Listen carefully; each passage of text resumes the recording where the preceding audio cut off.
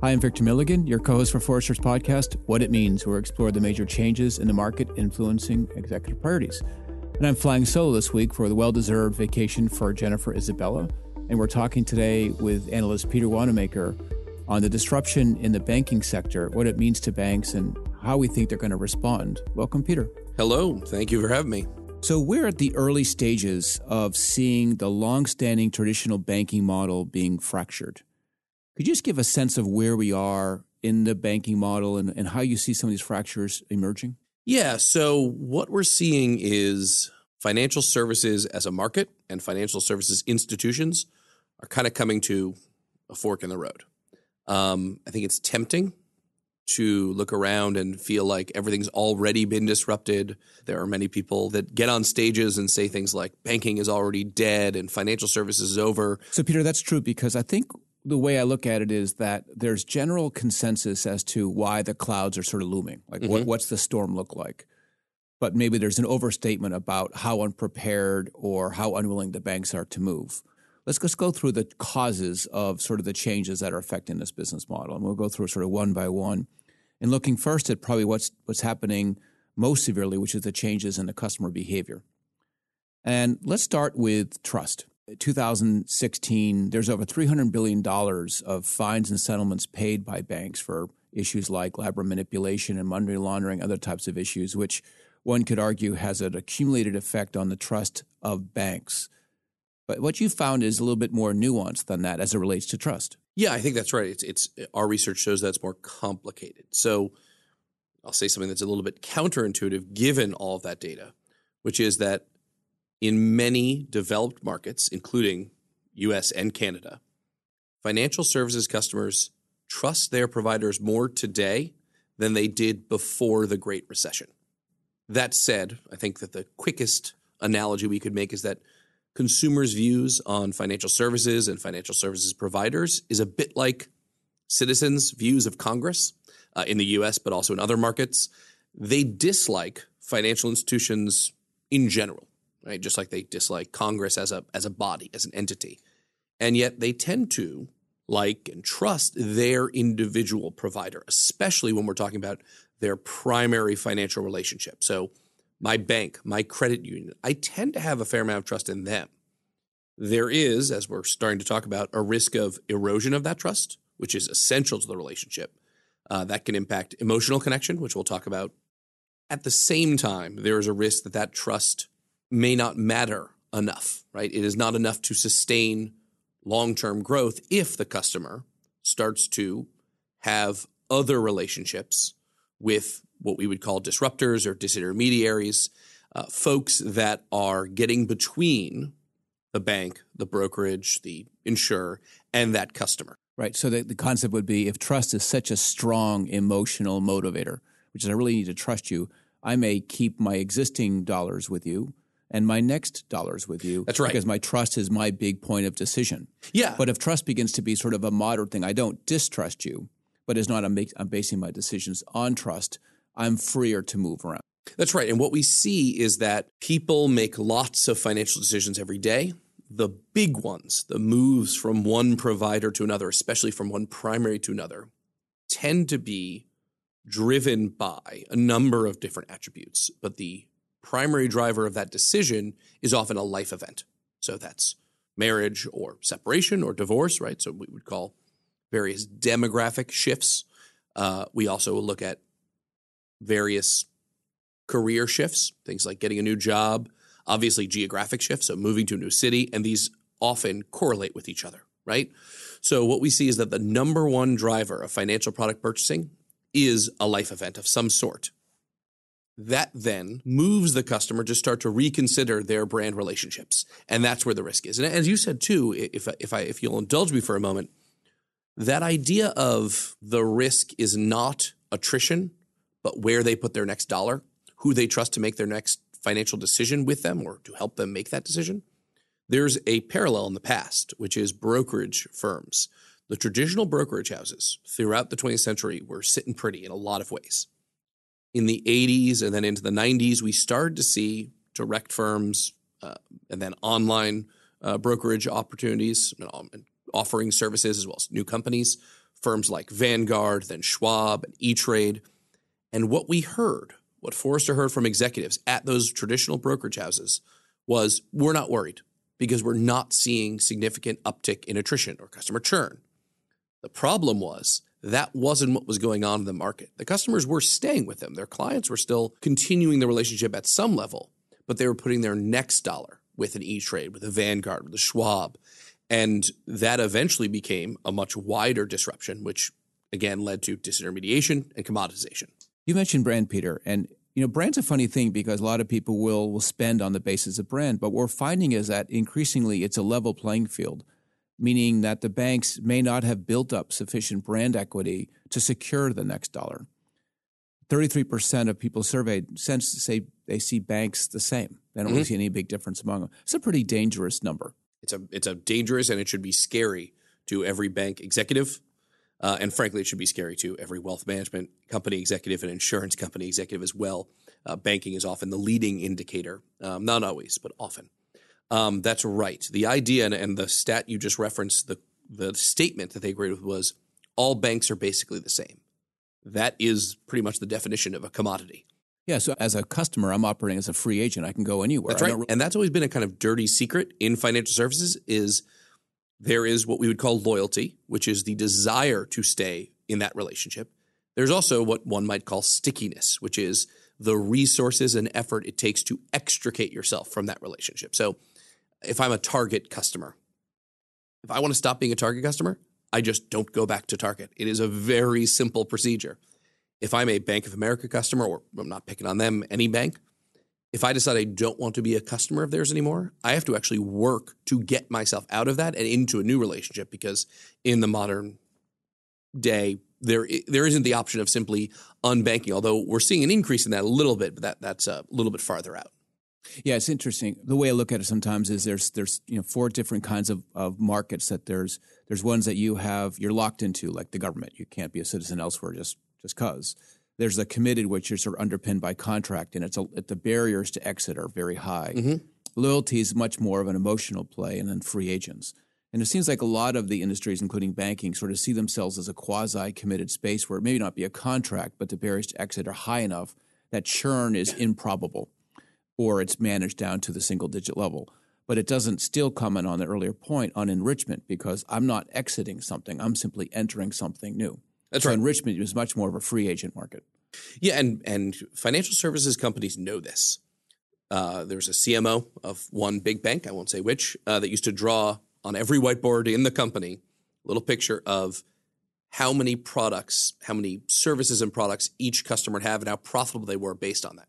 So a customer who only had one product or service with them was, on average, not profitable. Negative, I should say, unprofitable.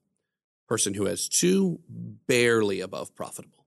Three, significantly up, and it grew exponentially from there. And this is true in lots of industries. Yeah, it's almost a depiction of the business model right there. That's right. Like the lifetime value is premised on the idea that I will maintain the customer and enrich throughout their life events. That's right. And if you go to sleep at night as a bank executive thinking, comforting yourself with the idea that, well, don't worry, my attrition rate hasn't gone up. And we see this, by the way. We talk to bank executives. They are not seeing some giant spike in attrition because of neobanks or because of disruptors or because of niche services that are attacking specific parts of the value chain. Instead, what we're hearing is, no, attrition's fine. We're worried about our ability to achieve sustained long-term growth. And that's all about the relationship. Yep. So in the three-legged stool in the banking, there's a concept of trust we went through, contest of brand equity, and then there's relationship equity. And what we found in the CX Index work we did in 2017 was there was a 15-point difference between the scores at the industry at large, which measures things like effectiveness, ease, emotion, and others, to what they actually get in emotion, meaning there is an emotional gap that the customer just doesn't seem to carry that same relationship equity. And it gets worse when you measure it against, does the bank reward the customer's loyalty? And we saw a 30-point gap. I mean, these are early indicators that if trust is not a dynamic and brand equity is not as strong as I'd like it to be, what I'm hoping is that the relationship carries the day. And what we're finding is that the emotional attachment is quite limited. That is absolutely right. Yeah. And I mean, this is what you're describing, this idea that a company that I have a relationship with is effective, does what it needs to do well, but I don't have any emotional connection to, you're getting very close to the description of basically utility relationships.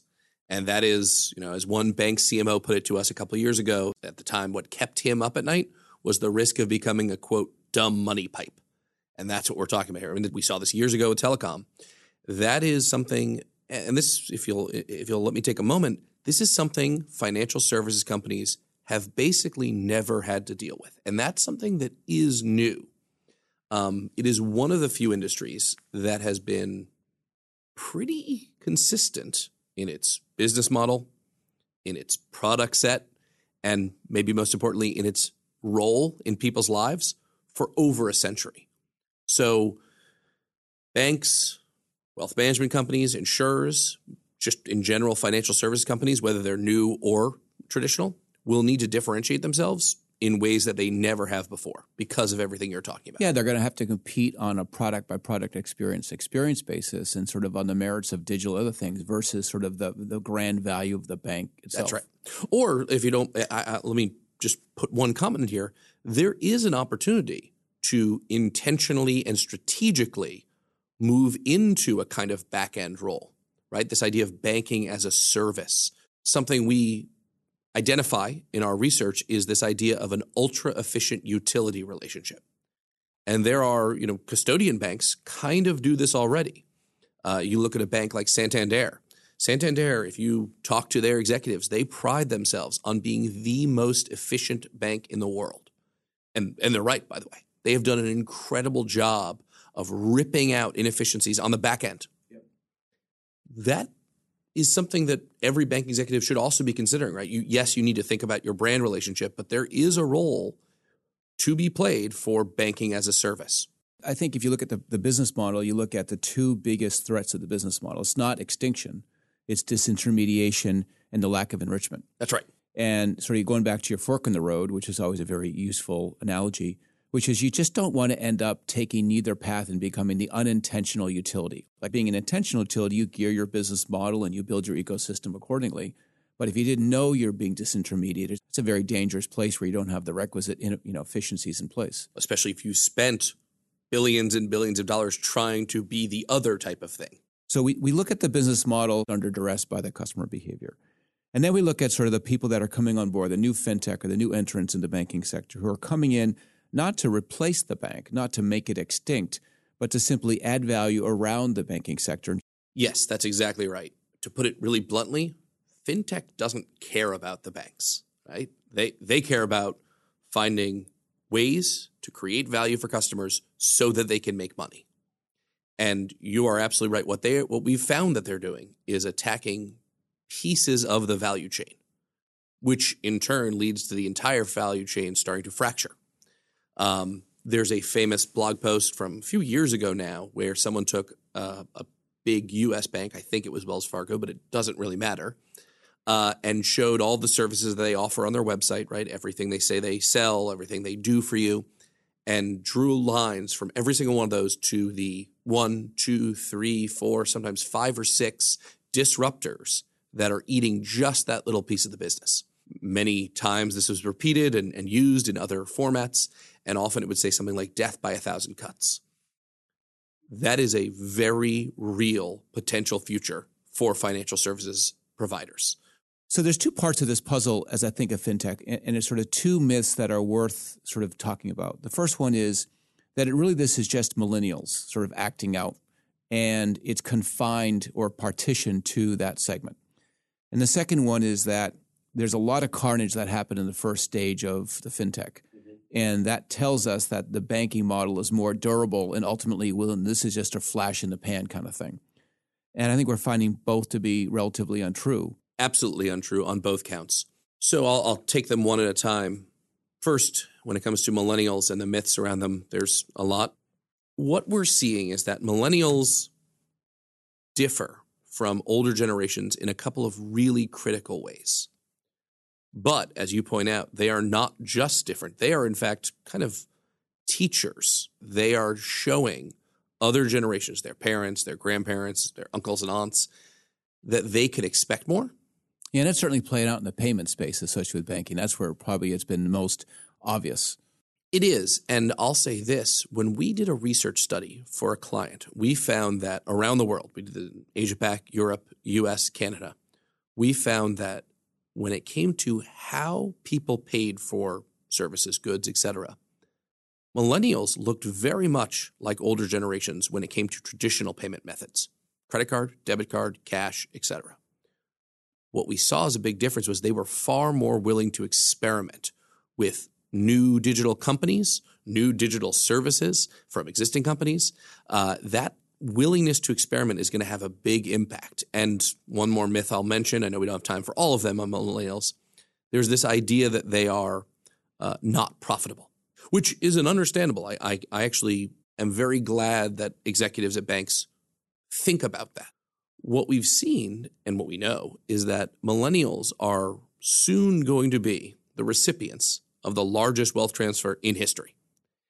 That will have a big impact on every industry. It may have the biggest, most pronounced impact on financial services. So we already hear from big old brokerage houses that their financial advisors, the people that actually help you with your money, they're saying that their traditional clients, their existing clients, those that are in their 40s, 50s, 60s, older, they're still want to come in, want to talk on the phone. Their kids want financial advice. And make no mistake, millennials desire financial advice. They actually over-index on their desire for professional financial advice. But they don't see in-person human interaction as essential to getting that advice. So that's going to change things dramatically. So one of the things that strikes me is that it might be true that there's a natural waning of the in-person relationship, but in this generation, there's an appreciation for digital capabilities that's very different than other generations. So that you can imagine an opportunity where if they were to provide sort of enhanced and persistent digital experiences that were high value, that's something that there's a vacuum in the market on, and they could fill that vacuum. Absolutely. Someone, I'll put it this way, this is not that bold a prediction, someone will fill that vacuum. The question is, which companies will it be? And I'll say something here about AI. There's been a lot of conversation about AI and algorithms in banking and financial services. When you talk about algorithms, the first example many people use is Google Maps, right? Google Maps was the first time that humans, everyday Joes and Jills, started to trust an algorithm more than they trusted other people, right? I can be talking to someone, they say, oh, I can tell you how to get to Kentucky Fried Chicken. And you say, no, I don't need your help. I got my phone here. Why would that not be true down the road for relatively straightforward financial decisions? Right? This is what robo-advisors are based on. I think there is good reason for executives at financial services companies to fear a day not too far down the road where someone in 10 years, 15 years is walking down the road and legitimately thinks to his or herself, what's a bank for again? And then, as you said earlier, they don't cease to exist, right? They are not Blockbuster.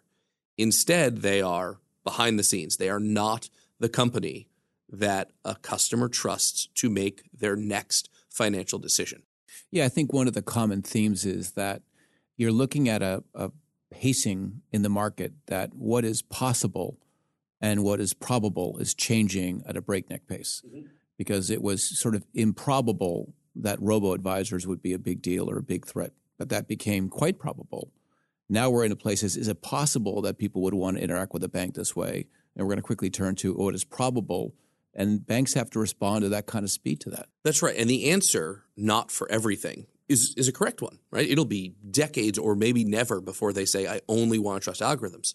That's irrelevant if who they start to trust is that company that provides them with that. That's what Betterment is built around, is Betterment wants to say, we can offer you the really easy stuff right now, and then we can help you with a hybrid approach down the road. If Betterment and Wealthfront both fail tomorrow, no executive at a wealth management company or a bank can rest easy that night. It'll be similar to when Napster, right, was defeated in court.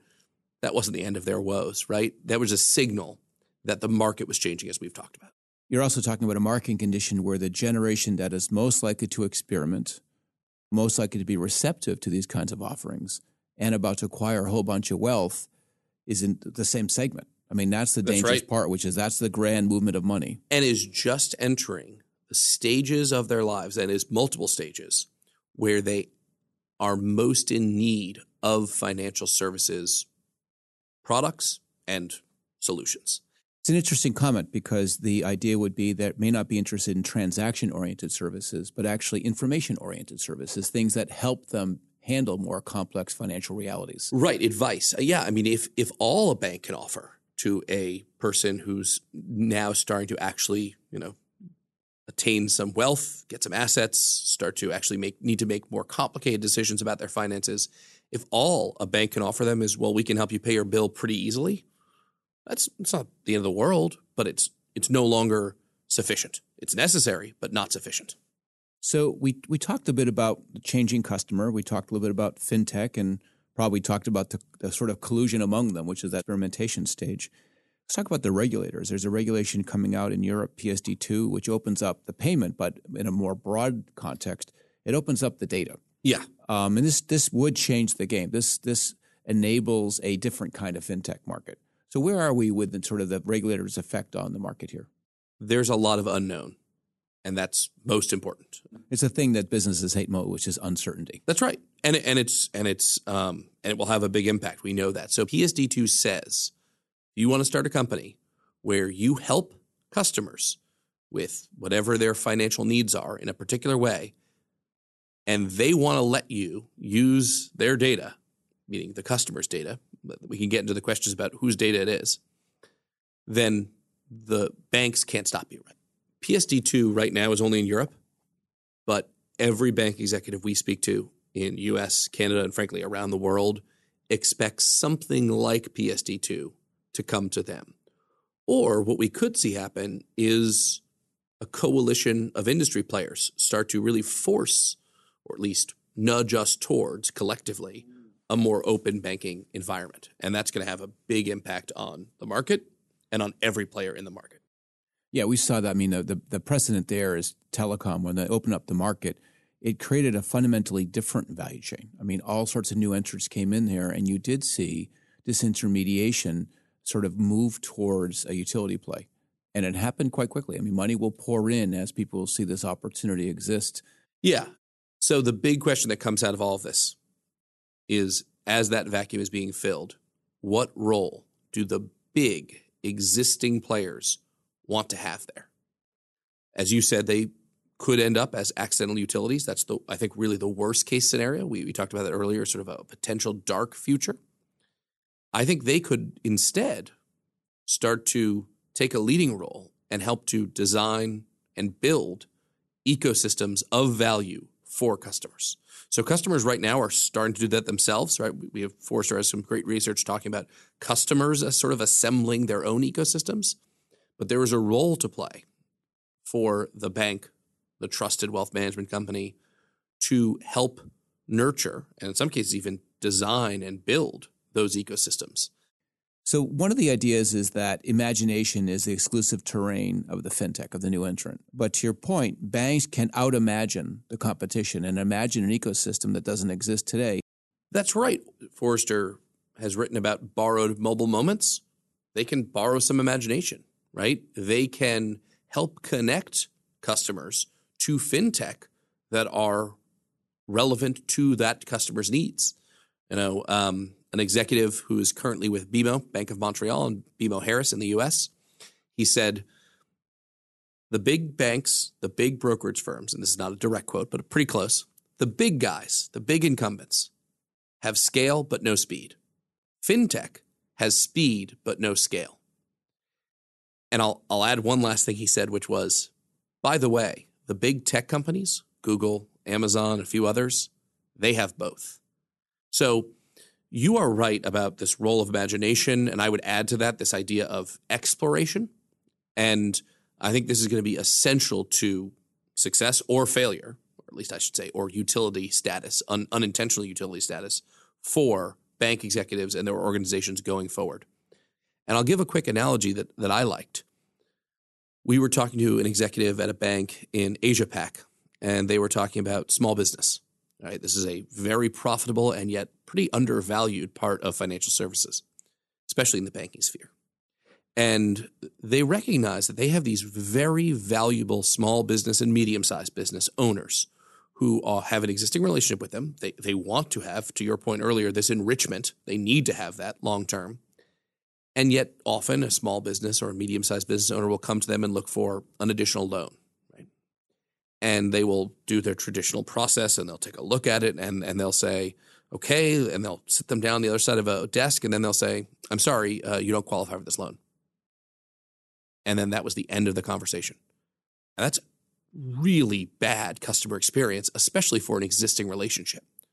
So they looked around and they said, well, there's a fintech player that offers loans to small and medium-sized businesses. They have a different methodology for risk decisioning and a couple of other factors.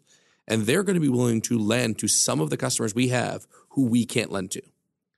And rather than making it simply referral marketing, right, which would be the traditional way, they said, let's think about this as an ecosystem.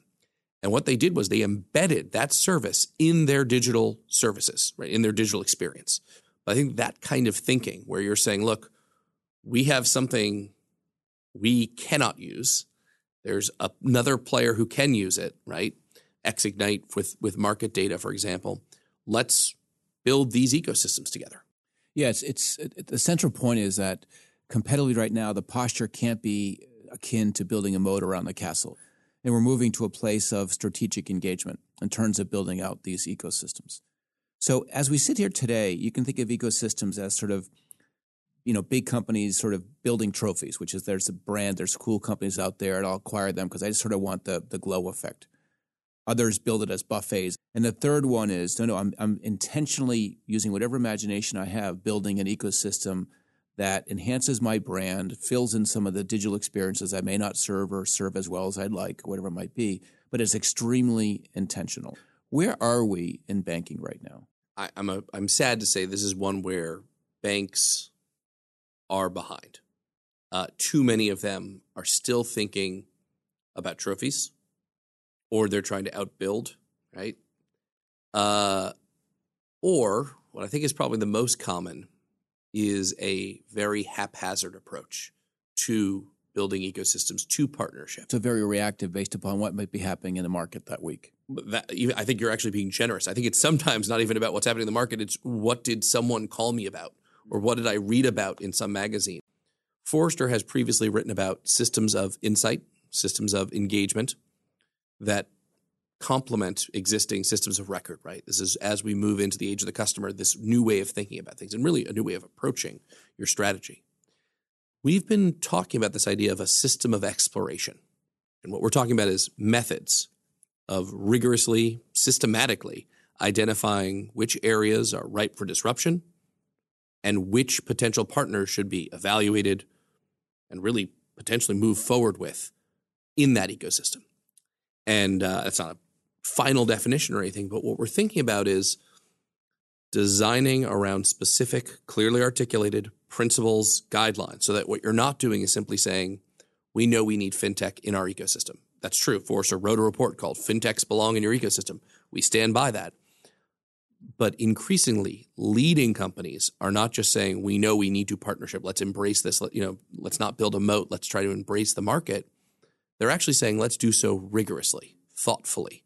Let's lay down a set of guidelines that will help us determine where we need to focus on, who we need to partner with, and really how to iterate from there. And do you see this, Peter, as sort of building the right ecosystem, or do you see this as a set of extraordinarily methodical steps to get to M&A? So I don't think it is an or.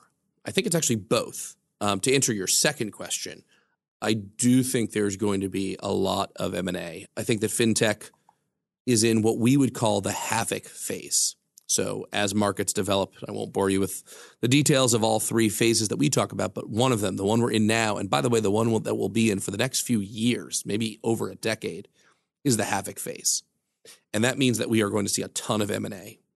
That M&A will happen among fintech and other new entrants, new players, as well as M&A involving incumbent firms, traditional providers. Yeah. It always rings true to me in a havoc market is that it's so tough to get valuation right because you typically have a lot of overvaluation because you sort of overstate what they can really contribute to your business ultimately. But that's just sort of the name of the game at this point in time. That's right. It is, I would almost say it's borderline impossible to get correct valuations. And yet this gets into this idea of systems of exploration is understanding that will be a problem, but hopefully a problem that you can account for and move forward, not in a haphazard way. I mean, again, what I worry about is an executive who says, I'm just going to sort of juggle, we're going to move to agile, and don't worry, we're just going to play it by ear. Being willing to explore and iterate doesn't mean you have to be haphazard about it. So we've come out of the financial crisis, and we're in a time and place right now where the existing business model is under duress and arguably fracturing and ultimately will fracture. And banks sort of are at this fork in the road, as you described it. Mm-hmm. They can unintentionally become a utility and sort of not exploit the positive changes that are underway, or look the other way and say, no, I'm going to go to strategic engagement, go to systems of exploration, and really understand how best to build out a set of experiences that really do deliver the best value and best experiences to my customers, including the millennials. So if I'm a bank right now and I'm sort of taking all of this in, what does it mean to me? What does it mean to my decisioning over the next, let's say, 12 months? So I think the big headline is this.